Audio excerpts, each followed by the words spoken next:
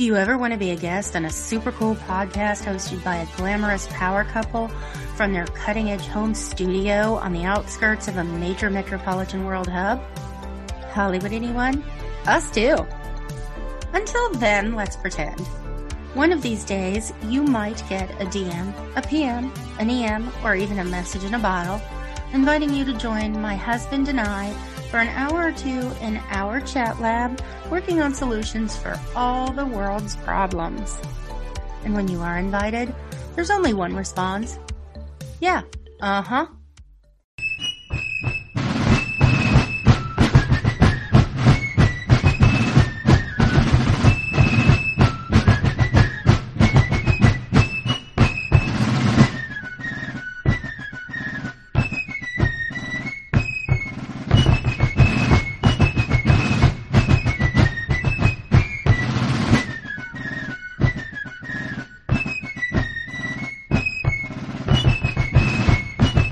Hello, listeners. Thank you for joining us again on Yeah, Uh-huh with Lisa and Phil.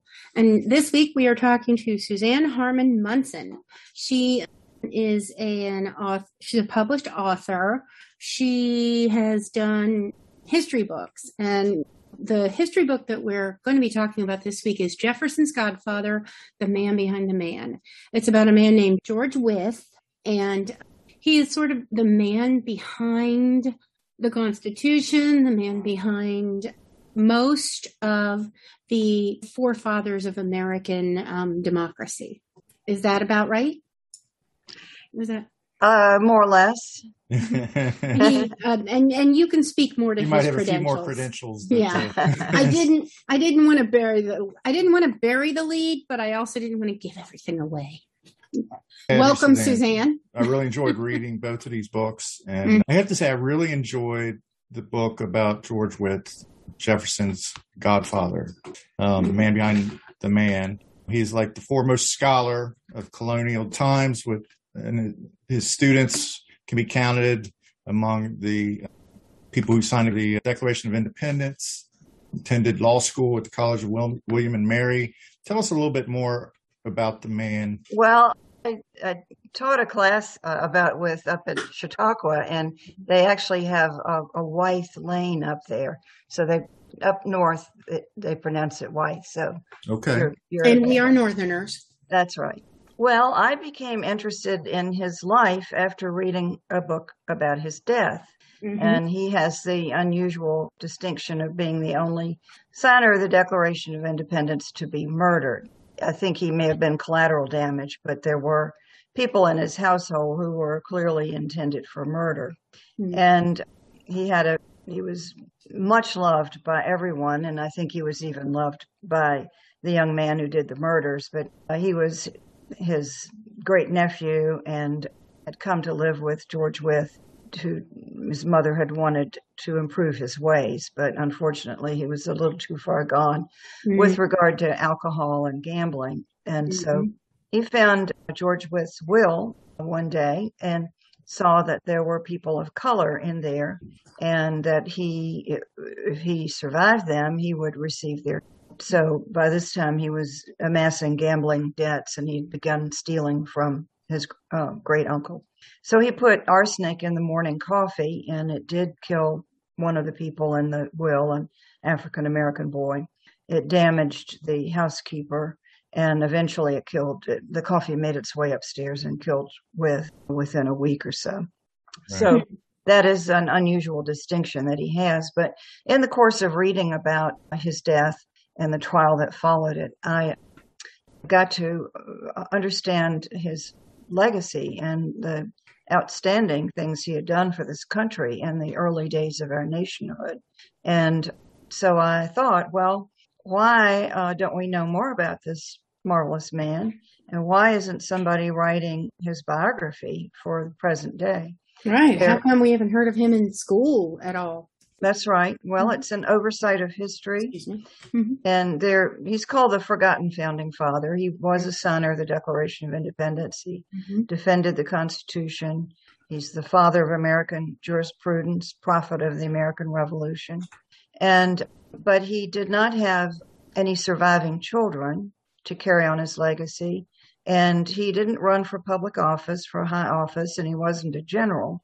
He spent his time as a college professor influencing the next generation of America's leaders and as a judge. And he viewed those two professions as his highest calling because at the time, Virginia was actually more important than the United States in his mind because the United States was still very young and untried, and court system was new. And so his position as a Virginia state judge was considered very influential at the time. And he never had, he held high public office in Virginia, but he never wanted to run for national office. He had decided what his goals were here in Virginia. So he had a humility about him, I suppose, in that he was the teacher of people like Thomas Jefferson. Yeah. Yes. He taught several young men in his home, in his law office at home. And one of those was Thomas Jefferson. This was before he became a college law professor. He was the first law professor in America and only the second in the English-speaking world. And he also mentored Henry Clay, one of America's greatest statesmen, at home. And this time he was in Richmond. And then he taught Chief Justice John Marshall in his law school, who went on to become one of the most influential Chief Justices in American history. Yeah. And a whole legion of other leaders, secretaries of state, attorneys general, other Supreme Court justices, foreign ambassadors, vice presidents. And he influenced not only Jefferson, but indirectly through Jefferson's mentorship, he influenced several other presidents, Madison and Monroe. Right. And in your book, you do mention that his influence, the amount of praise and reverence that his students had for him was so intense that they would name their children after him. In Virginia, there are a number of people with George Wythe Stewart, George Wythe Miller, that type of thing. The reverence they had for him was almost beyond reproach.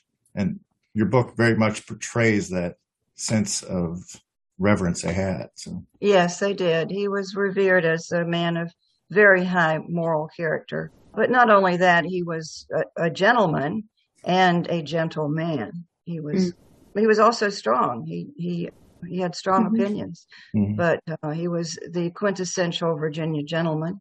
And he was a humanitarian. He freed his slaves. He was the only Virginia signer of the Declaration of Independence to free his slaves. And he was an abolitionist, and he preached anti-slavery to his law students, and many of them were affected by it. One of the things that struck me in reading your book is when Jefferson, his first draft, the Declaration of Independence, included language about freeing slaves.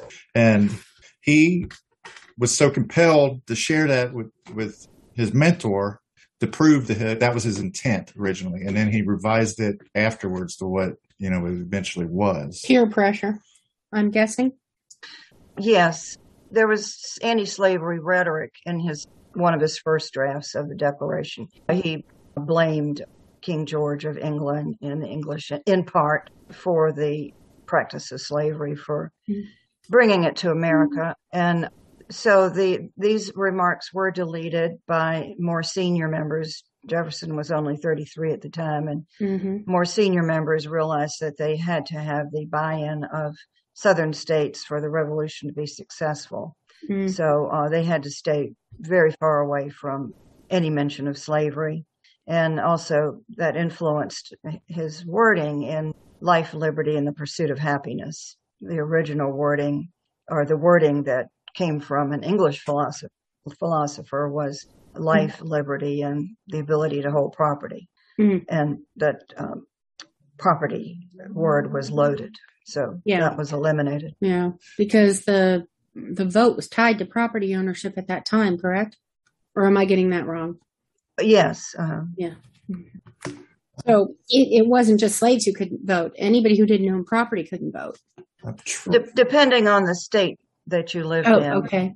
Yeah, I think that was true for a while in Virginia. Yeah. Yes. Mm-hmm. I'm trying to recall the quote where he talked about the toxicity of King George, but oh well. But let's talk a little bit about Professor Wyth's accomplishments. In preparation for this, you very much wanted to make sure that's kind of what we stress, because as Lisa alluded to, it's not that he was never mentioned. I had very good teachers, in high school. I'm sure that he was mentioned. I'm pretty sure we didn't really cover much of this at all in my schools. Well, it's possible. But you went to a slightly better school system, right? Than I did. But people should know.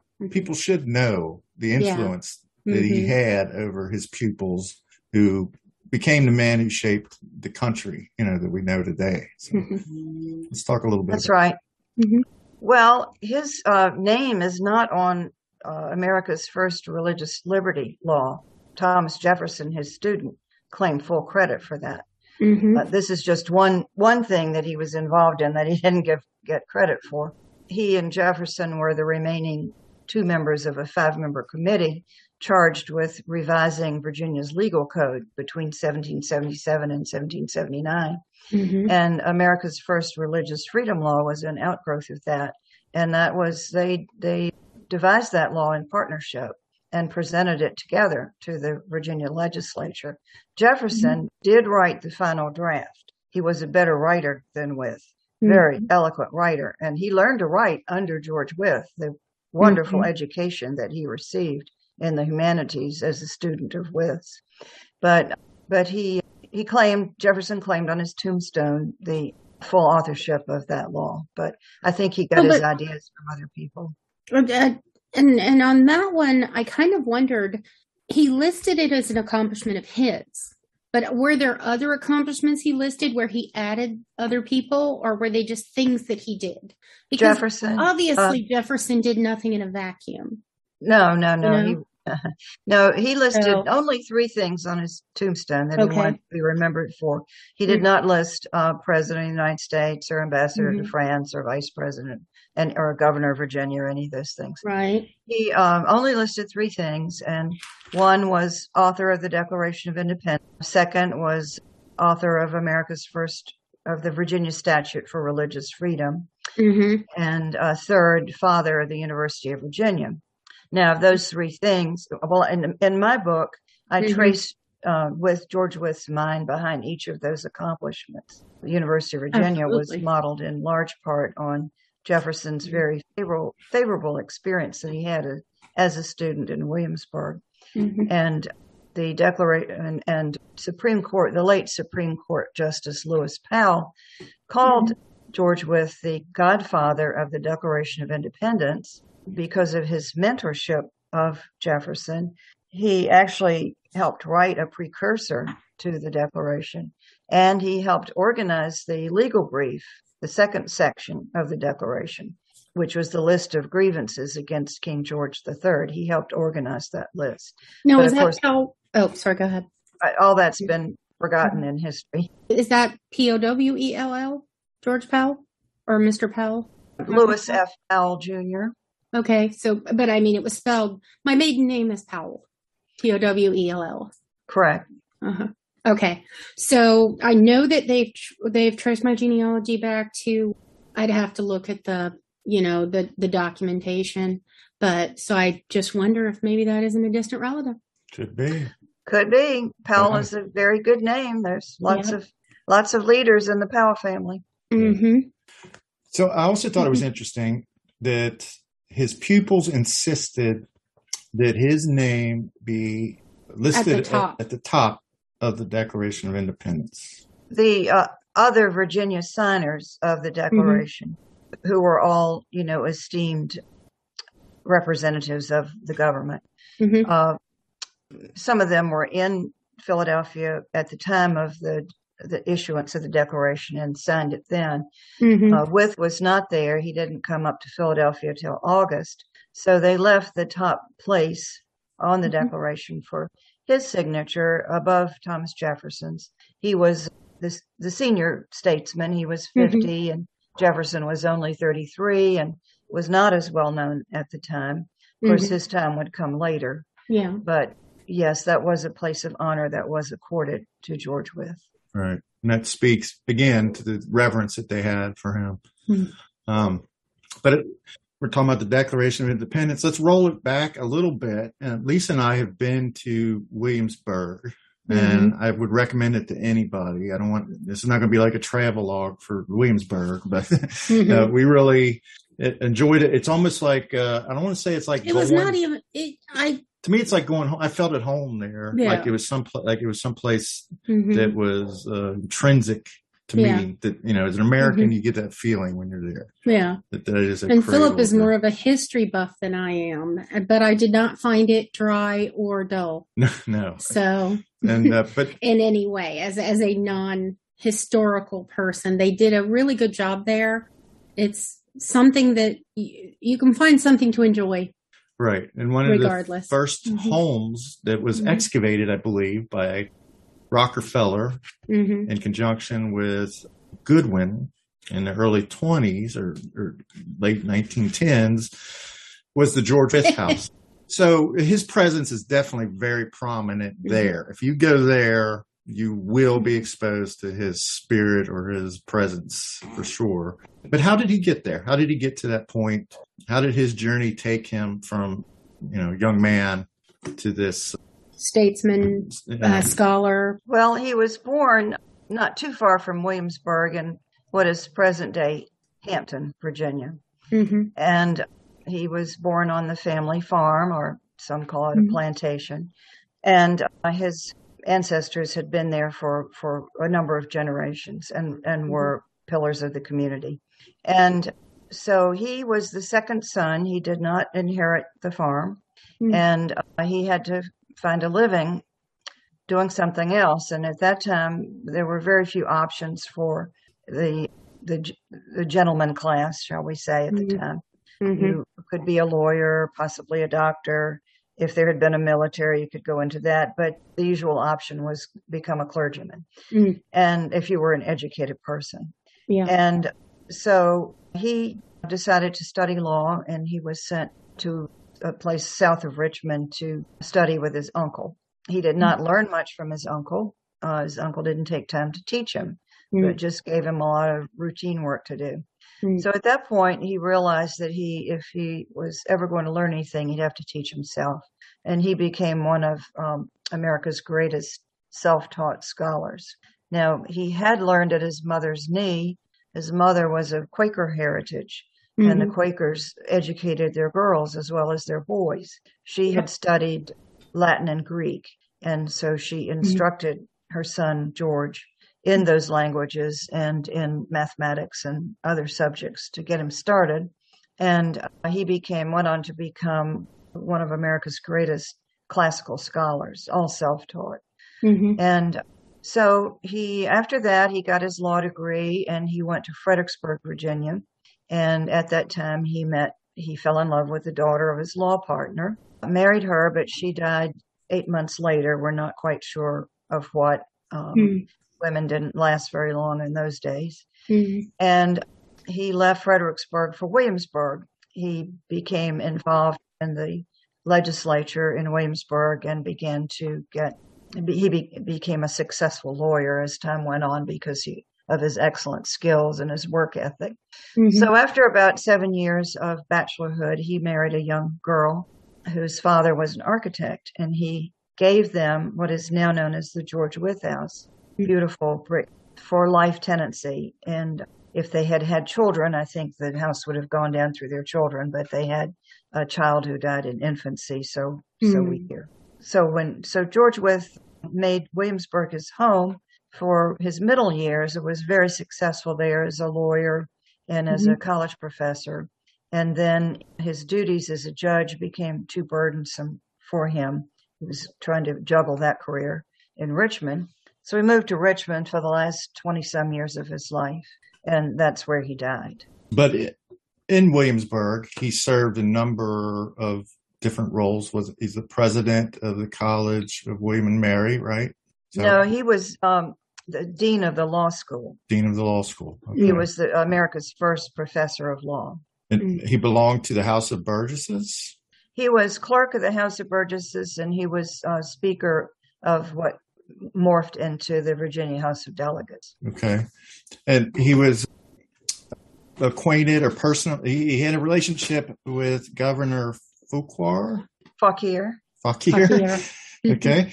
And French name. Yeah, the English governor before the Revolution, Virginia? right? Virginia. Yeah, Virginia. So, and I thought it was interesting that you talked about him, about the governor, that he was considered a just ruler in many regards. He was not he was not a hammer of the monarchy. He would sometimes even side with colonials in disputes against Englishmen. So what kind of opinion did Wythe have of Fauquier? Wythe was the unofficial advisor to not only Governor Fauquier, but several of the colonial governors. Mm-hmm. Whenever they wanted to know what the people were thinking, they would go to George Wythe and he would advise them.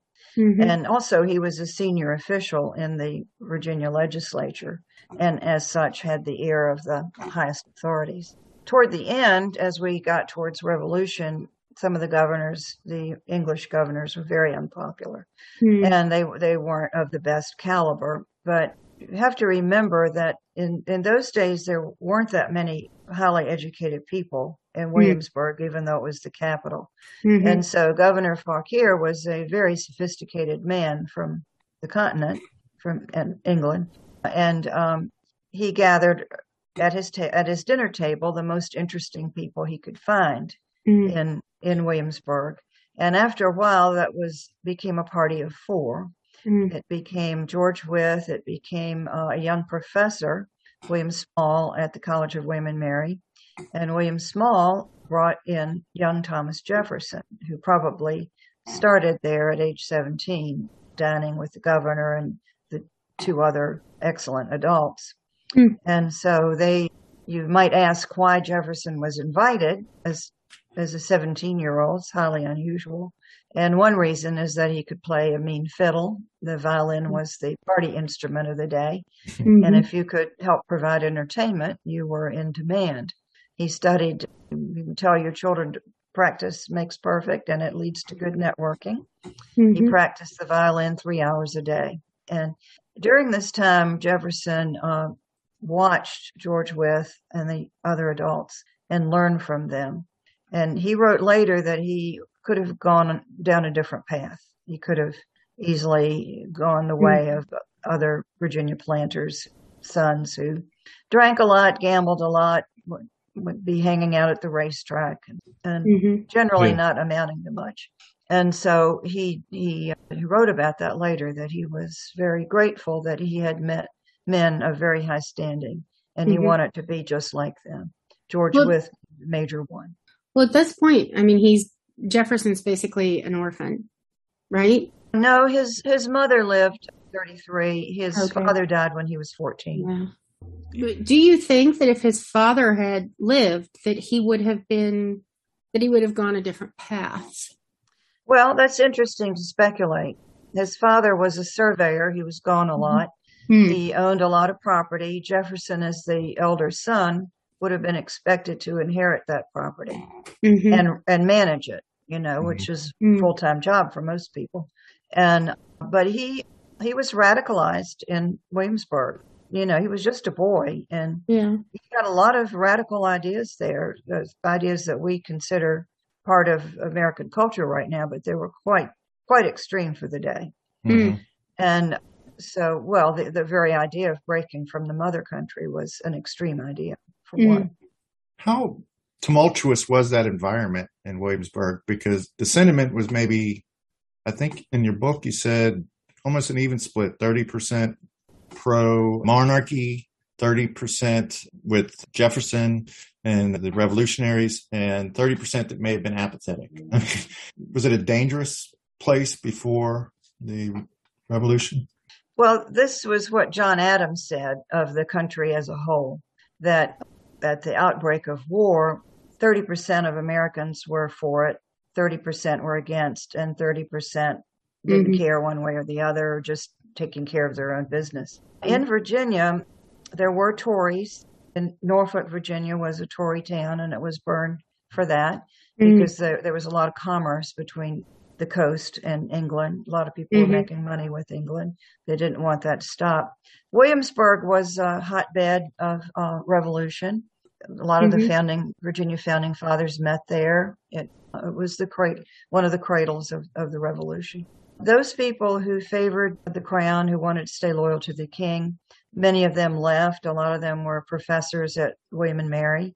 And when they left, it was a golden opportunity for reformers like Jefferson and Wythe to reform the college and turn it into the kind of university they wanted it to be, and not just a school for English preachers, Anglican preachers. Yeah. And the caliber of the professors changed after that. And you got some real scholars including Wythe. So some more things about Wythe that kind of speaks to our imagery of him is that, he wasn't a particularly striking, good looking dude. Wasn't really a great looking guy. Some of his political rivals, he felt like got over on him sometimes just because of natural appearance. But he was humble, like when he was a judge, he wore black robes instead of some of the ornate robes like the English judges or other judges might wear, and he kind of made that standard. So that kind of comes from his character, his personality. But where did he stand on things like power? Is he quoted how he felt about relinquishing power or the peaceful transition of power type of thing? Well, obviously, he was very much opposed to the monarchy. King George III, he went out of his way to compile a list of grievances for the Declaration of Independence of all of the heinous acts that had occurred through King George's military on our shores. And now as far as relinquishing power, of course, he would have approved heartily of the way George Washington handled his office, leaving voluntarily after 2 terms. Right. And King George III, supposedly, I'm not sure this is true, said, well, if he does this, he's one of the greatest men who ever lived, if he gave that position of power.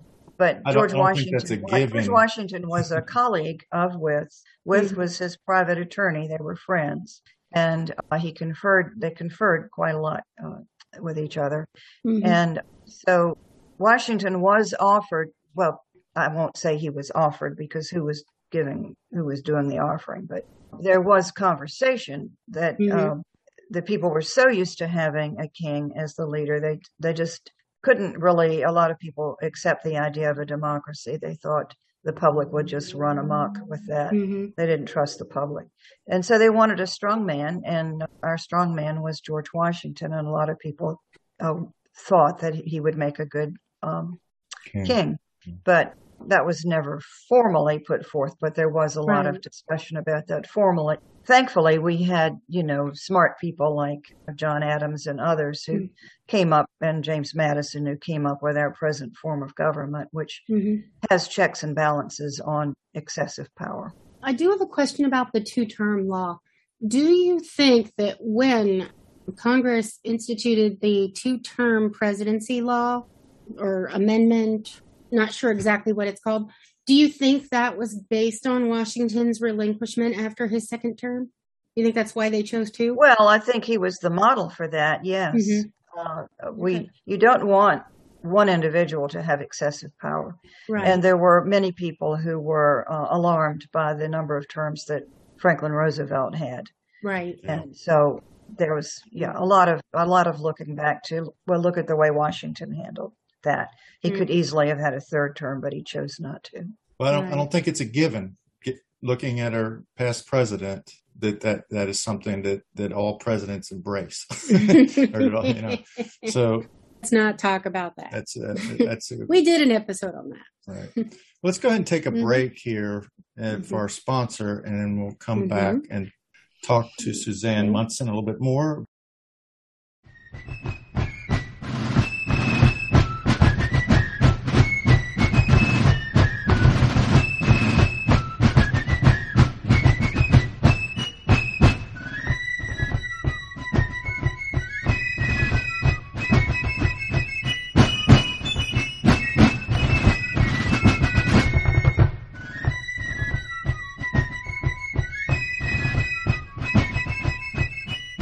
talk a little bit.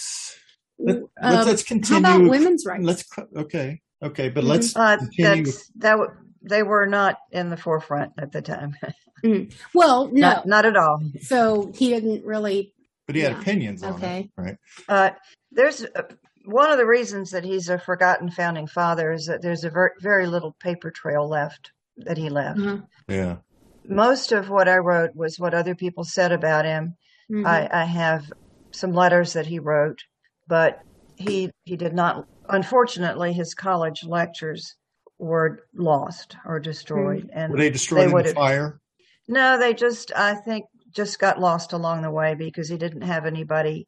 He didn't have any children, who would value them and keep them safe. And everybody else was busy. Jefferson was supposed to keep them, but he was busy. And they just got lost. So you would think that William and Mary would have been responsible for that, like the college library. Yeah, you would think. Well, of course, he was such a modest man. He might have thought, well, I don't know, maybe I would be arrogant if I said, do you want my notes? Because he was followed as professor or as dean by one of his own students who probably wanted to teach the classes his way.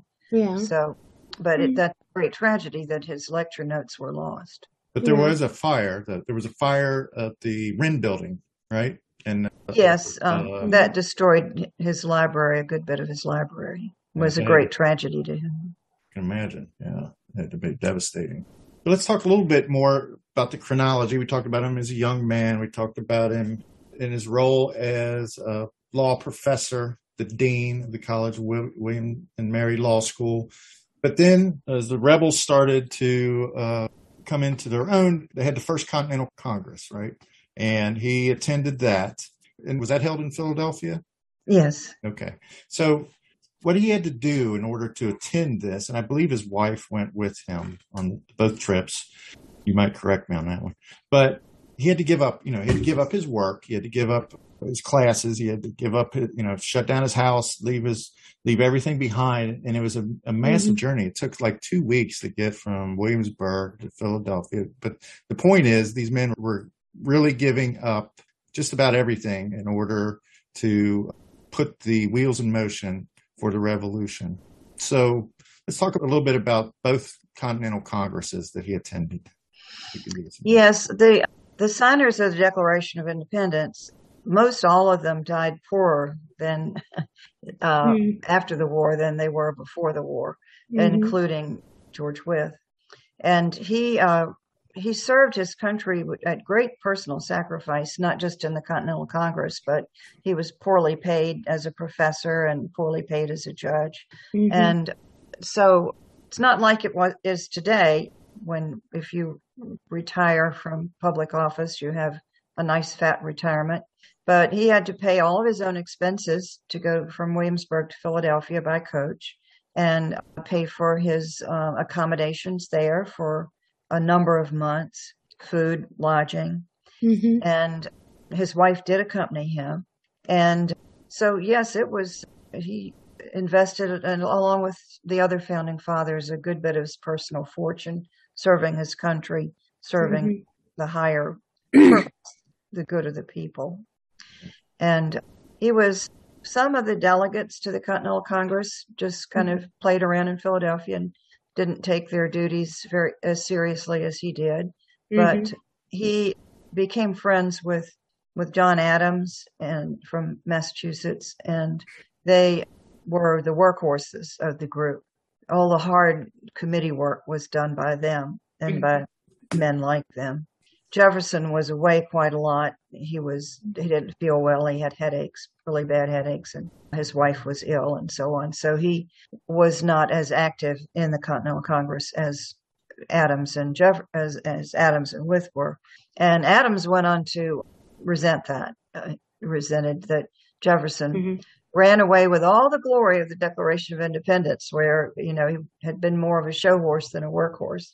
And that rankled Adams because he had really worked hard. Yeah. But Adams and Wythe put their shoulder to the grindstone and tried to support, as in every way they could, General Washington, who was getting his troops ready for war.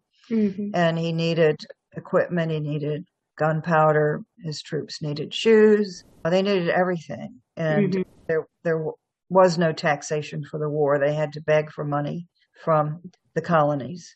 And some of the colonies were slow in supporting the war. So it was a cliffhanger in a lot of ways. And he made a difference in the Continental Congress. Now, there was part of what I did read about was the fact that he was not originally supposed to go, that he was not on the ballots. Was that for the Continental Congress or was that for something else? That was for the Virginia's ratifying convention of the Constitution. Okay. Yeah. Right. That came later. That was 1788. Oh, okay. I was,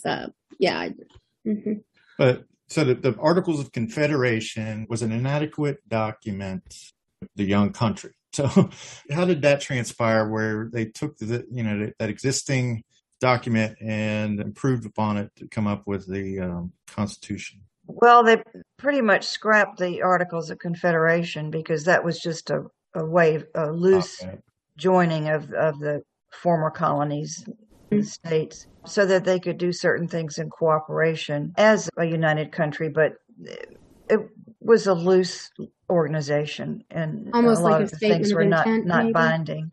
And so the better minds in the country got together, James Madison, John Adams, on what should be the new governing body of the country. And they came up with 2 houses of Congress, a single executive, an independent judiciary, 3 independent branches of government, executive, judicial, and legislative. And so all of that was written into the Constitution. Very acrimonious discussion took place behind closed doors in 1787, again in Philadelphia. And the doors were closed because George Washington was in charge, just to keep order, because it was a pretty rowdy gathering of opinionated people, and everybody had their own idea about the way things wanted to go. And so eventually in September 17th, 1787, the group agreed on the form of government that they were going to propose to the American people. And that is the form of government that we have today. And so the Constitution had to go around to the 13 states for ratification. Right. And 10 of the states had ratified before Virginia. But if Virginia had not ratified, being the largest, richest, and most influential state in the country, it really would have been practically worthless. Dead in the water. Yeah. Virginia's boundaries extended all the way to the Mississippi. It was huge. And it was the thought leader at the time, the founding fathers, Washington, Jefferson, Madison, Monroe, they were the opinion molders. And so as Virginia went, so the other states probably would go. New York was watching, North Carolina was watching, Rhode Island was watching. And so after Virginia ratified, and this was with strong support by George Wythe and with votes of some of his former law students, the vote was in favor, but by a small number, 89 to 79. Wow. Yeah. And the numbers in New York and the other states were even smaller by 2 or 3, margin of 2 or 3, which is very scary. So that's what you mean with your premise that one man can be that integral, that important to history, is that was the example you seem to hold up in the book of his importance to American history, his influence. Yes, that's a big thing that he did. But he did any number of huge things that have been buried.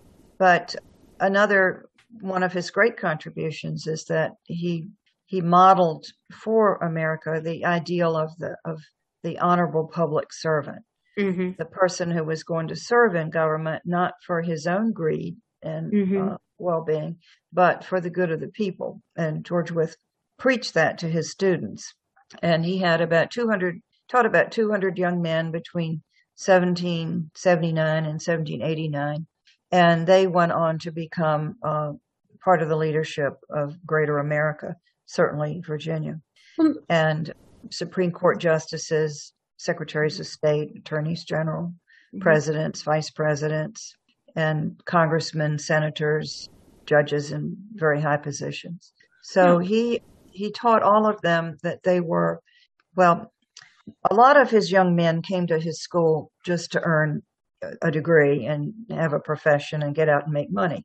Mm-hmm. That was just the natural thing they wanted to do. But he held them captive, and he wanted more of them. Number one, he wanted to give them more than just a legal education. He insisted that they have exposure to the humanities. And then number three, he encouraged them very, very strongly to serve their state, their locality, and their nation as honorable public servants. And that legacy, I think, I'm trying to bring it out now in my book and in the talks that I give, so that we do give some credit for, at least in Virginia, we had, for many generations after the founding fathers, we did have a reputation for more honorable service than, say, New York City with Tammany Hall and all the horrible things that went on up there. We had none of that here in Virginia. We like to think it's because of the legacy of the founding fathers. The Virginia way, right? The Virginia way. Now, I have a bit of a question about the education, because obviously predominantly the forefathers were trained in law. And part of that is obviously because of George Wythe. So my question is, I mean, a lot of people who go into government now are lawyers, but a lot of them are more poli-sci. So how do you think he would feel about that separation? Like political sciences versus the law as a background moving into government and service. Oh, yes. Well, he would have felt very strongly about having, first of all, a very good grounding, not just in current law, but in ancient law. He went all the way back to Roman law and Greek law and so on, and ancient English law back to the Magna Carta. He would make sure that first and foremost, his lawyers were going to be good lawyers. Lawyers had a terrible reputation up until his time. They were very poorly educated. Well, but secondly, he wanted them to have an education in government, and he taught them about the Roman Republic and the Greek democracy, and how England had been striving to have something of democracy, although they never really had a full democracy. But he would hold the formation of the best government for mankind as a high goal, as a high learning goal for a student. And he wanted them to be well schooled in the humanities, in literature, in history. He's a big believer in knowing history. So he wanted them definitely to be well-rounded leaders. To be a leader, you should be very well educated and not just in one narrow field. Well, do you know how long a student of his would, you said in a sense he kind of almost held them hostage. Do you know how long a student would have matriculated with him? Good question. 4 years or? I mean, what? Well, Jefferson was his home schooler. Right. And he studied under him for 5 years. But the reason for that was that Jefferson was back and forth between Charlottesville and Richmond a lot. And he studied at home. Now, the education of the young men in Williamsburg, I'm not really sure about that. It would certainly be a number of months, and until Wythe felt that they had been properly educated. So, you brought up earlier the point that he was murdered by his nephew. Was it his nephew? Yeah, great nephew. Yes, nephew. So that alone is. I have a question. Would that have been the grandson of the uncle who did not give him much guidance? Do you know? No, I think it was his sister's grandson. Okay. Yeah. So that's a sad, kind of a ironic footnote to history right there. Yes, very sad. Yeah. And he gave so much, but you said that the culprit later was arrested for horse thievery and sort of circuitously ended up in prison. Ended up in trouble. Right. Well, there was speculation about that. He sort of disappeared, and some people said he went to Tennessee and became a horse thief. But he was tried he was not really tried for the murder. I think he was tried Mhm. for forging checks and things like that. Mm. But I don't think his uncle really wanted him to be tried for murder. It was a stain on the family. And the trial was really a miscarriage of justice because everybody knew that he had done the deed. But he got off because all of the witnesses were people of color and they could not testify against a white person in court. Right. And also the doctors in 1806 didn't know how to do autopsies, and they kind of misdiagnosed what they saw when they opened up his stomach. It was clearly inflamed, but they thought it could have been due to some other causes. Right. So he eventually disappeared from Richmond. We're not quite sure what happened to him. Some people say he became a horse thief, but he was definitely not on the right path. Let's put it that way. Right. So he might have ended up in a river with some cement shoes. Well, we don't know about the fellow. Just don't know about him. Yeah. Well, I want to keep you too long, but I did want to mention your other book, The Metaphysical Jefferson, which I also had an opportunity to read. I don't know if you want to talk a little bit about that. Well, I think we can mention the other book if you want. It's called The Metaphysical Thomas Jefferson. A medium channels the founding father. I had to put that on the cover so people knew what they were getting into when they bought the book. Right. And so I had some friends who had had successful experiences accessing their departed family and friends through a medium. And I thought, well, if you could connect successfully with normal people, why not somebody famous? Why not Thomas Jefferson? Because I'd already written about him in this first book. So I engaged a well-respected medium. She lives in Indiana and I live in Virginia. We conducted our sessions by phone. I gave her no advance notice that I wanted to talk to Thomas Jefferson. And so the way it worked was that I would have an hour each session. She would call right on the dot. I would put my phone on speaker. I'd get on my laptop. I would ask questions. Before I embarked on this, I sent word out to as many Jefferson scholars as I could locate, not telling them the real nature of my quest. But I said I was working on a class project, having taught some Jefferson history at the university level. And the project was about this. If you could talk to Thomas Jefferson, what questions would you ask? And so 8 historians were kind enough to respond to me and give me a number of excellent questions, and I added some of my own. And so over 8 one-hour sessions, I asked the questions, and the medium, I never heard the entity presenting as Jefferson. I never heard what he sounded like, but she could listen to that conversation and then would tell me what she was hearing. So there's only 3 ways to look at the book. Number 1, I wrote it. Number 2, the medium made it all up. Number 3, we are actually hearing from an entity from the other side presenting as Jefferson. So number 1, I have the recordings and they're available to anyone. And it's very clear I'm the one asking the questions. I'm not making up the answers. Number 2, the medium is excellent in what she does, but she doesn't like history. She majored in elementary education, always hated history as a subject, knew very little about Jefferson. So that leaves kind of number 3 hanging out there, number 3 option. We are hearing from someone who was presenting as Thomas Jefferson. Right.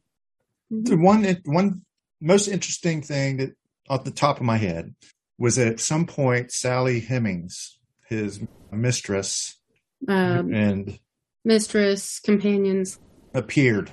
It was palpable. You could tell from your retelling of the channeling that he seemed uneasy, that her presence and the things she had to say to him actually made him uneasy. So can you tell us a little bit about what that was about? Yes, I have a chapter on slavery, and I'll get to that in just a second. But we covered a wide range of subjects.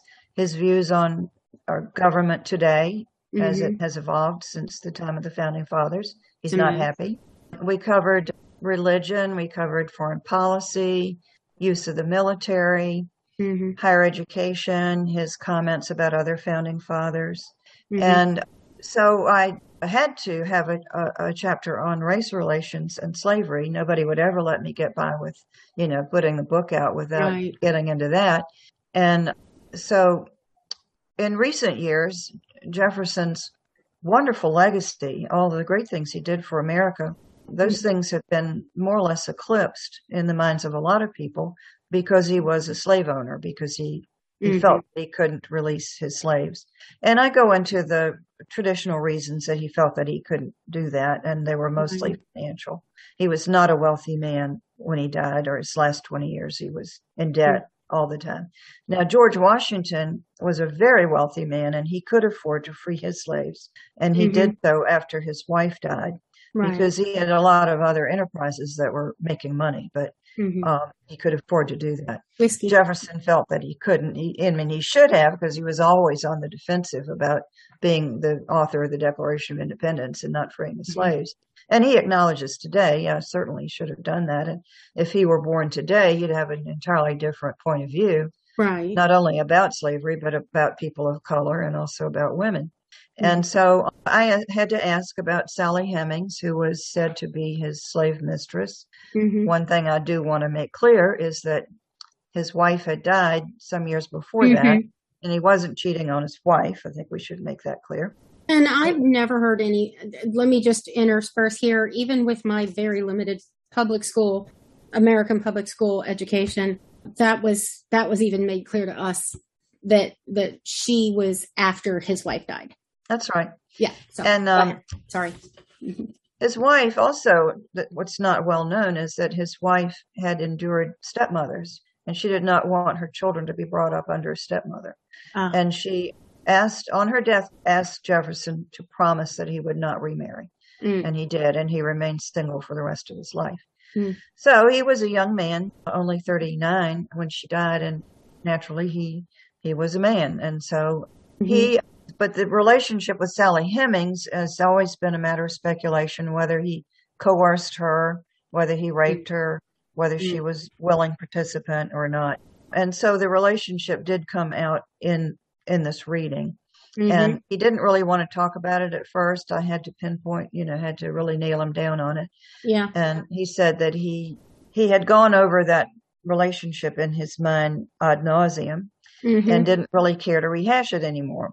I couldn't let him get by with that. And so we were talking about it, and I said, "Did you have any children with Sally Hemings?" And he said, "Well, there was a physical attraction. It was easy to seed her," was his what the term that he used. Which so anyway, I was just out DNA wise. Yeah, going along this way and not expecting anything different. Right. But then the medium said, "There's a woman who's trying to enter this conversation. Could she be a slave woman? Could she have been a slave woman?" And I said, "Well, possibly. We're talking about a slave woman, Sally Hemings." The medium didn't know anything about Sally Hemings. And so she said, "Yes, this woman wants to say something." And so I was quite surprised. I had not planned this, anticipated it. Yeah. And so she said that, yes, she was very resentful during her life, that they had a very close personal relationship. He had respected her a great deal, and he respects her a great deal now in their spirit form on the other side. But he could never acknowledge her publicly because of his public persona. And she said she was very resentful about that. But now that she had been in spirit for a long time, she realizes that she did make a difference from her time in the flesh. And she has no animosities anymore for that time because she did make a difference. And she certainly did, because the whole issue of slavery was kind of ignored up at Monticello for a number of years until just recent decades. Yeah. And so her story is being told, and the story of her children is being told at Monticello. And she's making a difference. The story of the slaves is a big story up there now. Yeah. Yeah, quite a journey. Really, excuse me, when it comes to an owner versus slave situation, at least initially, it's one of those situations. It's like almost the ultimate Me Too, in that whether or not it came across as rape, it in a sense is, because the slave really has no choice. That's correct. Yeah. Right, So right. I see in your that point respect, there. yeah, it's, yeah. I mean, you can choose not to lay down on the casting couch to a certain extent, but a slave really couldn't choose whether she fought or not, whether he thought of it as rape or not. It really kind of had to have been. Yes. Although after a while, he Right. developed a deep love for her. Right. She was his wife's half sister. They had the same father. Oh, okay. And There you are. she had a white grandfather too. She was 3/4 white. Mhm. And also she had, even though I'm sure she wasn't formally educated, she'd, been around the children who were educated. Mhm. And What so about I'm Nanny? sure she had acquired a number of graces that made her attractive. Now we do each have there were some things that Philip brought up that you didn't want to discuss. Like, for instance, you didn't want to bring in anything negative. There was a rivalry, just so everyone knows, with Pendleton. So but is there? Oh, well, that was sort of a minor Yeah. thing, not a big thing in his career. It was a minor. Well, it was a huge irritation for George Wythe. He had a rivalry with another lawyer who was very smooth talking and very handsome, and But the thing that you tended said, to get his way when Wythe felt that his way was more correct in court. but you did mention that there were occasions when Pendleton would overrule on something that Wythe had gone a different way with. Yeah. That's right. Yeah, I don't know. He seemed to take pleasure. He was appointed to a higher court after a while from Wythe, and he seemed to take pleasure in overturning Wythe's rulings. Okay. And so Wythe resented that very, very much. Yeah.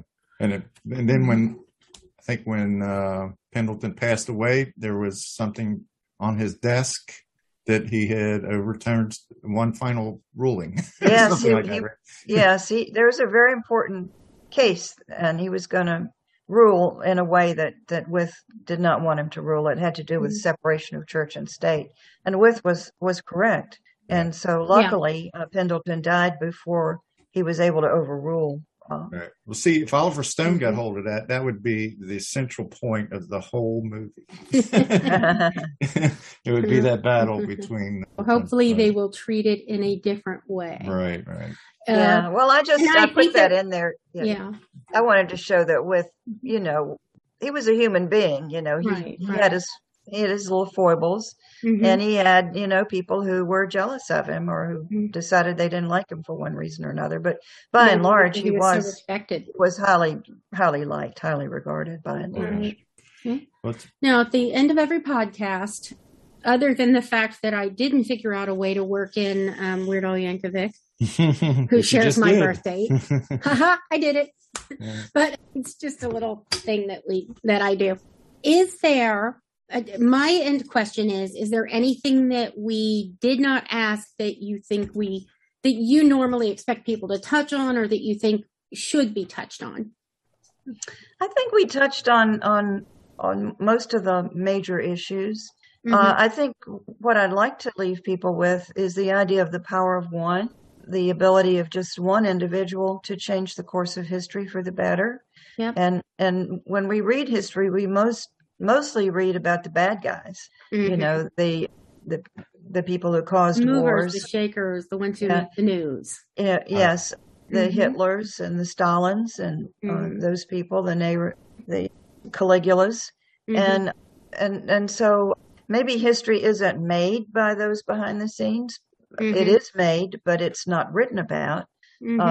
Usually the victors are the ones who do the writing. And he was a modest man, and he didn't write about himself, but he was highly praised, for what he did in his day. But a lot of what he did has been forgotten. So my main goal was to talk about the power of one, that this was one individual who really helped get America off to the right start in so many different ways, with the Declaration of Independence, the Constitution, his power as a teacher, his power as a judge. He tried to overturn slavery as a judge. Wasn't successful, but he tried. And all of the good work that he did to get this great nation off to the right start. And that's the most important.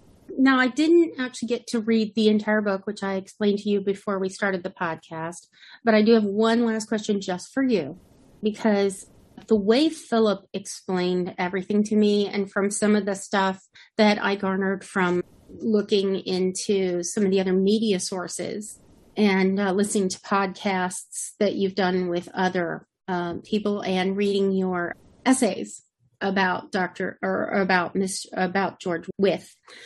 If they were, and I think that they should, make a movie about George Wythe, how excited would you be?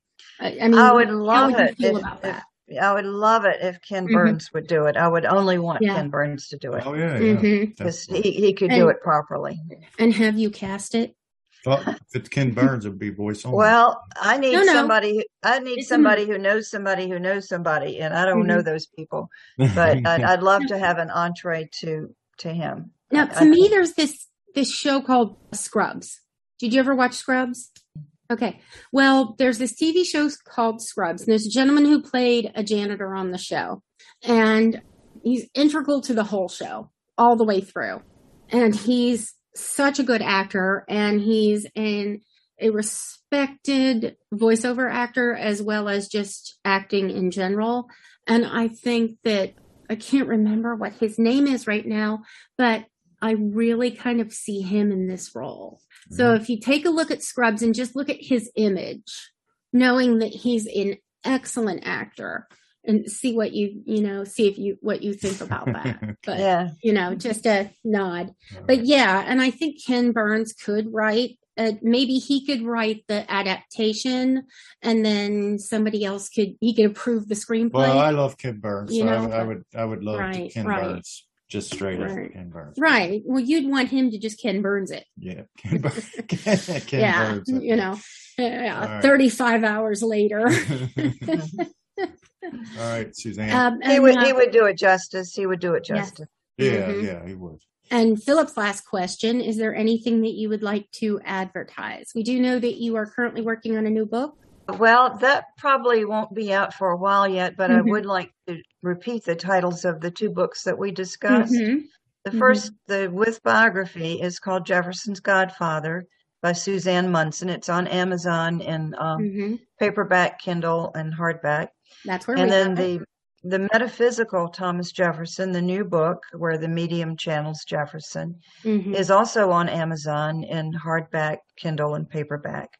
And so I would encourage people to read those books, and they're interesting. Even if you don't believe in mediumship, I think you'll find that the comments that Jefferson makes are to be of value. I really enjoyed it. I hope we hung in there with you well enough. I felt like maybe we were a little bit, over our skis at points, but it was a privilege to have you on. Really enjoyed it. Well, I enjoyed it very much, and I thank you for having me. Thank you. You have a good Thanks evening. a lot, and have a good night. You too. Bye. Bye. Okay, thanks again. Bye.